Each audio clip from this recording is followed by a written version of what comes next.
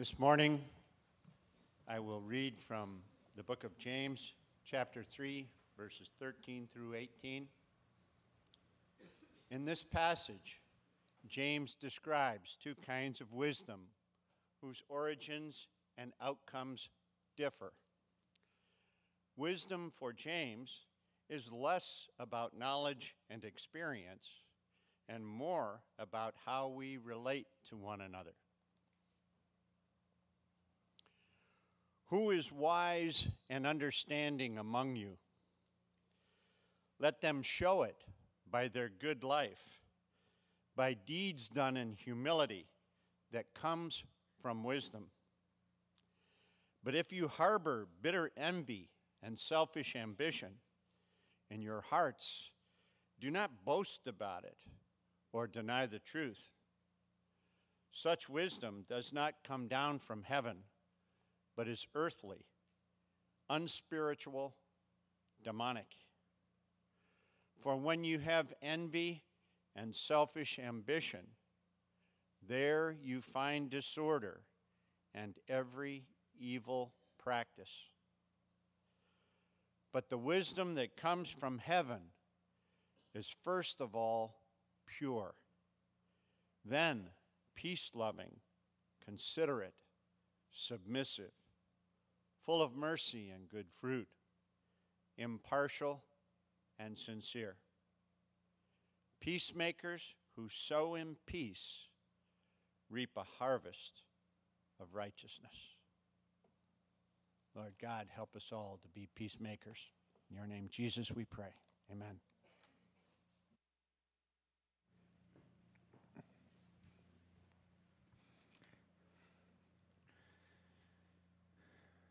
In gathering information for a memorial, I sometimes ask family members if their father or mother or loved one had a favorite saying that they were known for. For the memorial of Bob Overcashier, his children said that he had this fondness for this particular saying and was known for saying it. We get old so fast and so late smart.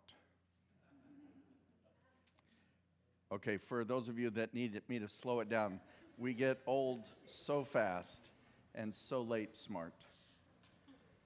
Most of us think wisdom in these terms, that it's acquired with age, that it is about life experience and knowledge. But James has an entirely presentation of wisdom because for him, it's primarily about relationships and how we relate to one another. As you know, I serve as a spiritual advisor, as a volunteer at Juvenile Hall along with Steve and Charlie Batesel. And the other day, we were told by our boss that there's some new recruits, a couple men in their 20s. And I'm thinking, wow, are we being replaced? No, we need the additional help, and I think they're going to relate well to many of the residents there. And I was telling one of the residents, that this was the case, and he goes, "No offense, but I prefer the old guys." So he really had me all the way home. I'm driving home going, okay, where was the offense? Is it because he doesn't think of me as old and therefore I'm irrelevant to him, or that I'm among the old guys? Well, I'll let you be the judge. In the first half of chapter 3, or the beginning of chapter 3, James has warned us that the power of words can be used for good or evil as they roll off our tongues.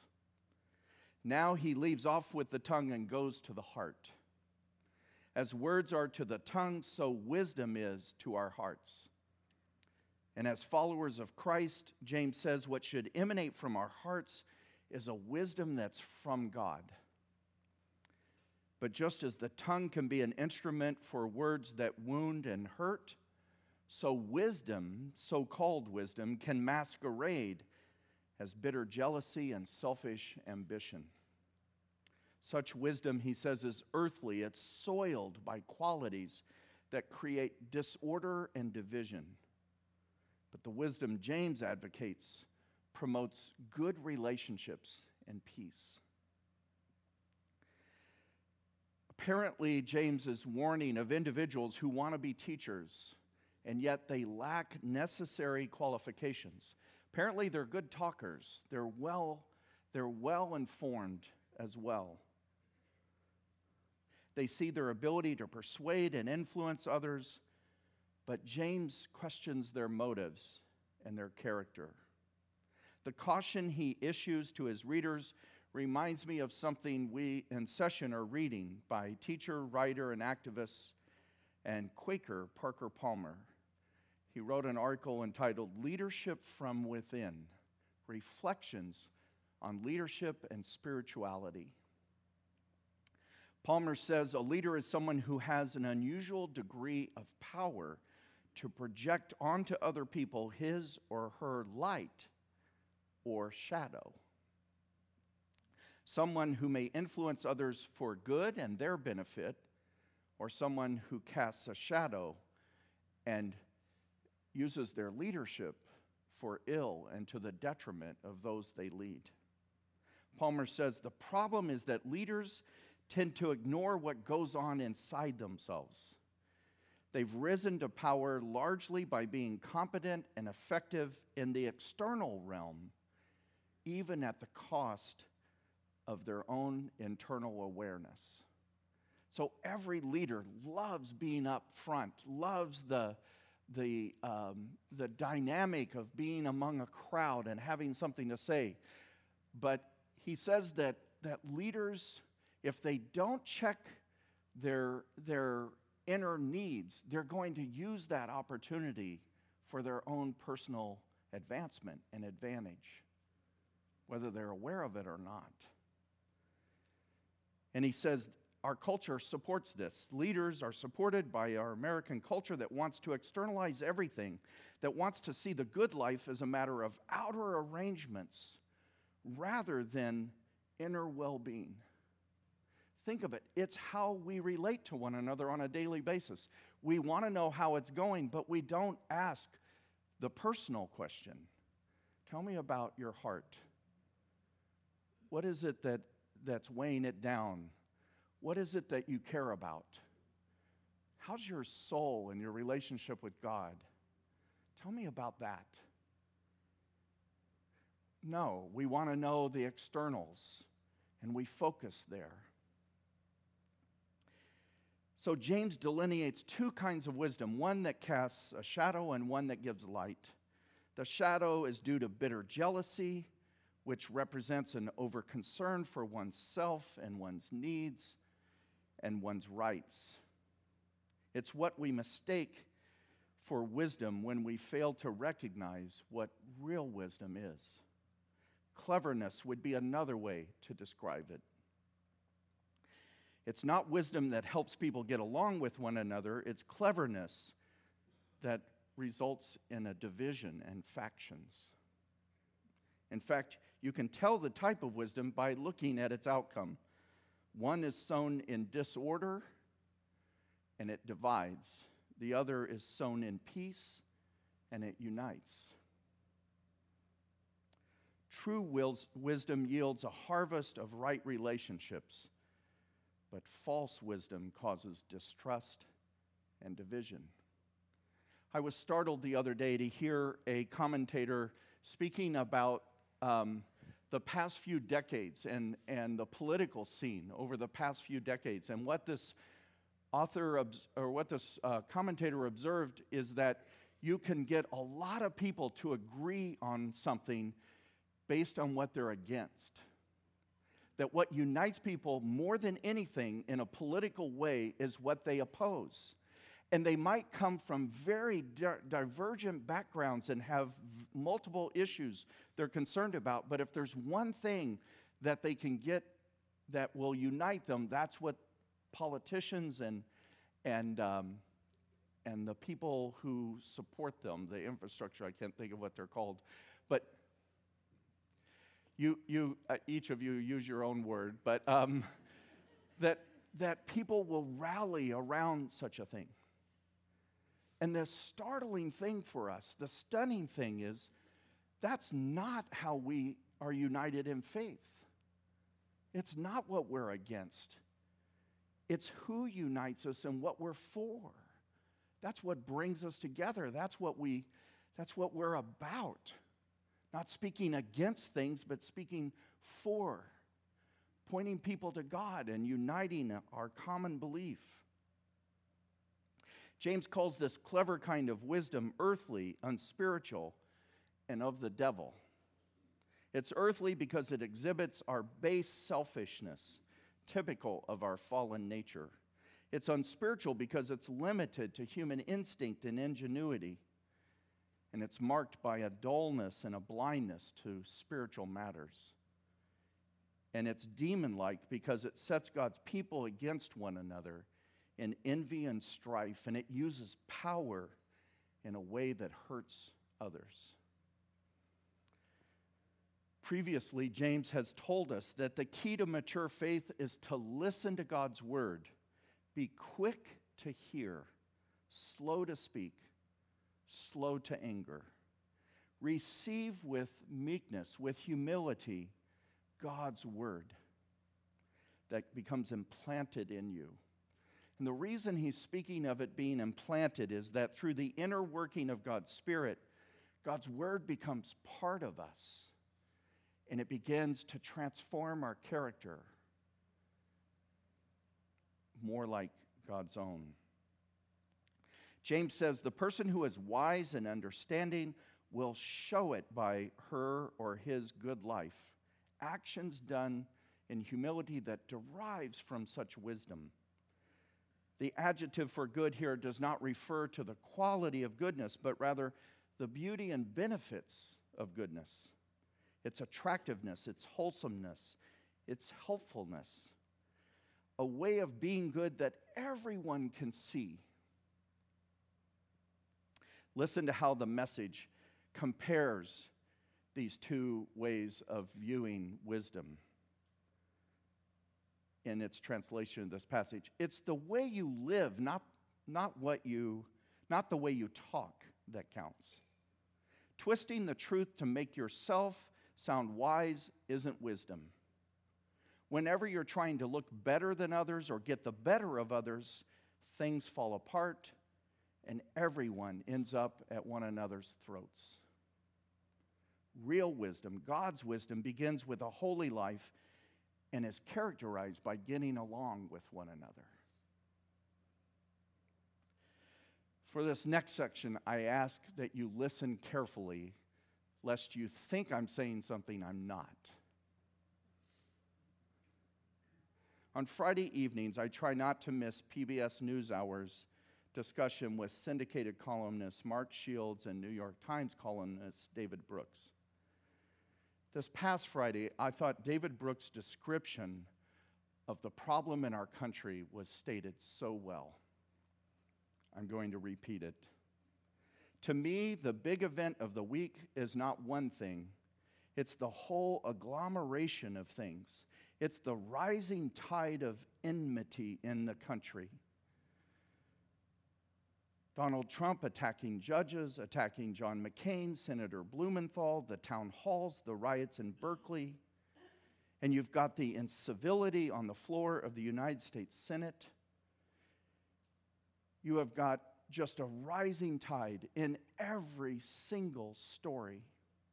Every time Kellyanne Conway goes on TV, there's another fight over whoever's interviewing her that particular day.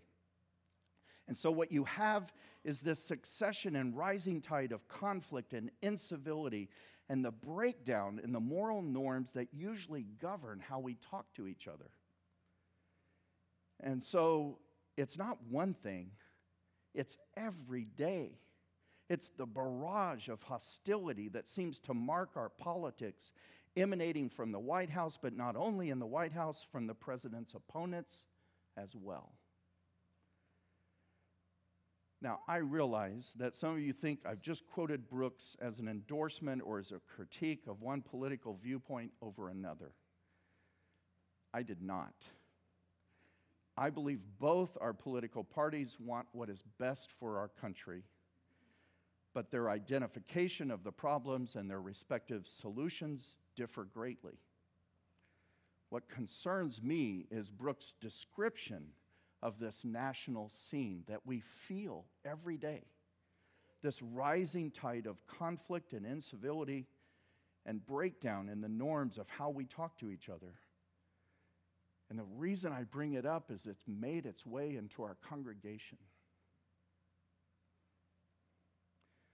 We don't seem to know how to talk about things political without getting defensive and assertive and aggressive, or drawing camps and factions.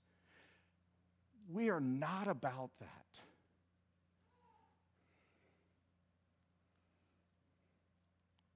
I hear of small groups where people do not feel safe or trust that their words will be accepted. And people are leaving. Where the opinions are so strong and so forceful that others no longer feel that the space they share is sacred, nor do they feel honored or respected or heard with a sense of humility. This can't be. I understand that the political scene and the world today affects us all, and we need to vent, we need to talk about it. But we need to hold our commitment to one another and to Christ more important than anything else. That what someone says that we disagree with should not be a reason why we stand apart.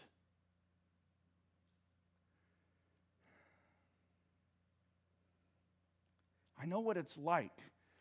When I'm frustrated, I want to find somebody who thinks like I do and say the thing that bothers me and have them go, yes. And you want that. But occasionally I talk to someone and they go, no, I don't see it that way.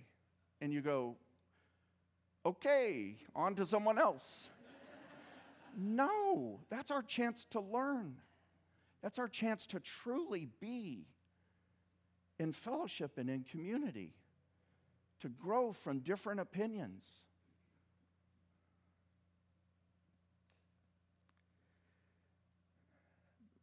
The scene in our nation should not characterize how we speak to one another. Our relationships must be characterized by this kind of wisdom that is pure, that is peace-loving, considerate, submissive, full of mercy and good fruit, that is impartial and sincere. If it's not, we're in trouble. James says that public conflict in a disrupted fellowship originates from a personal, private cause, a self-serving, self-pleasing heart. If we're to live well and to pursue a good life, then the transformation of our hearts must be evident in the way we relate to one another. If it's our own interests that we're advancing, then we've become friends of the world, and James says, enemies of God. And he says such alliance have severe effects, not only on our community, on our relationships, but in the next passage he's going to say it will even affect our prayers. That's how serious it is. May it not be so among us. May God's Spirit allow us to truly listen to one another, to truly care about one another, even when we disagree, to have the freedom to say we disagree, and to have norms that say conflict should not be something that hurts us. It should be something we grow from and grow with. I'm not saying don't allow any politics in your small groups or any political conversations, but politics itself, the taking sides and the factions, definitely no.